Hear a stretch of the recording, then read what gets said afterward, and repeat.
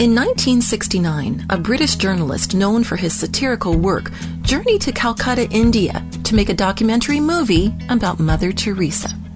Not impressed with the prestige of the offer, she really didn't want to do it, but eventually church leaders persuaded her. When she finally agreed, Mother Teresa said, "Let us do something beautiful for God." And so the filming began. And that's when something unusual happened. Welcome to Sincerely Yours with Ann Maines, an exclusive presentation of Faith Strong Today.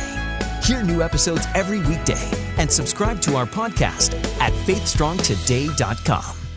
A good portion of the documentary was filmed inside the walls of Mother Teresa's hospice, House of the Dying.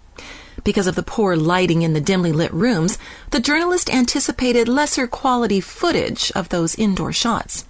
However, much to his utter astonishment, upon later viewing, it was discovered that, quote, the finished film was bathed in a particularly beautiful soft light.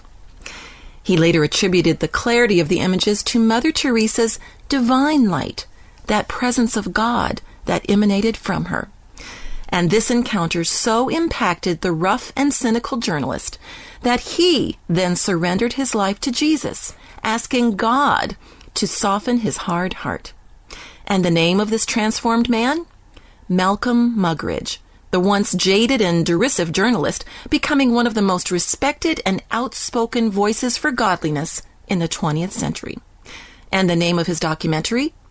Something Beautiful for God. As we're continuing our journey through the book of Colossians, we find the Apostle Paul going through what resembles a laundry list of instructions on living a God-honoring life.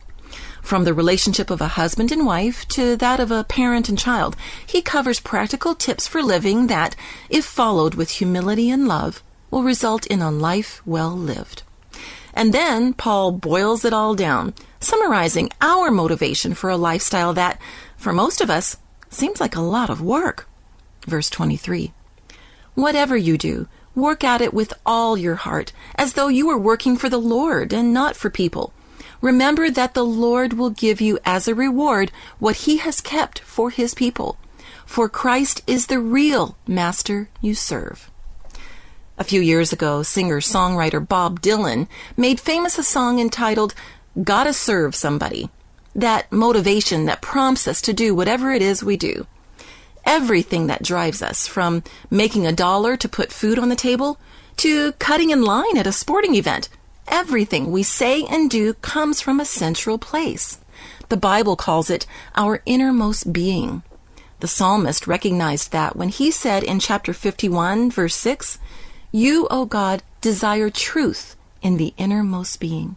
That place inside each of us that either accepts or rejects the light and love of God. That place in us where God himself longs to be invited. In the 20th chapter of the book of Proverbs, King Solomon put it this way, The spirit God breathed into man is like a living lamp, a light shining, searching into the innermost chamber of our being. As God's light shines in us, we have a choice to make. Do we quench the flicker before it begins? Or do we allow that light to saturate us so that, like Mother Teresa, it then shines brightly for the world to see? If we choose the latter, our life then becomes something beautiful for God.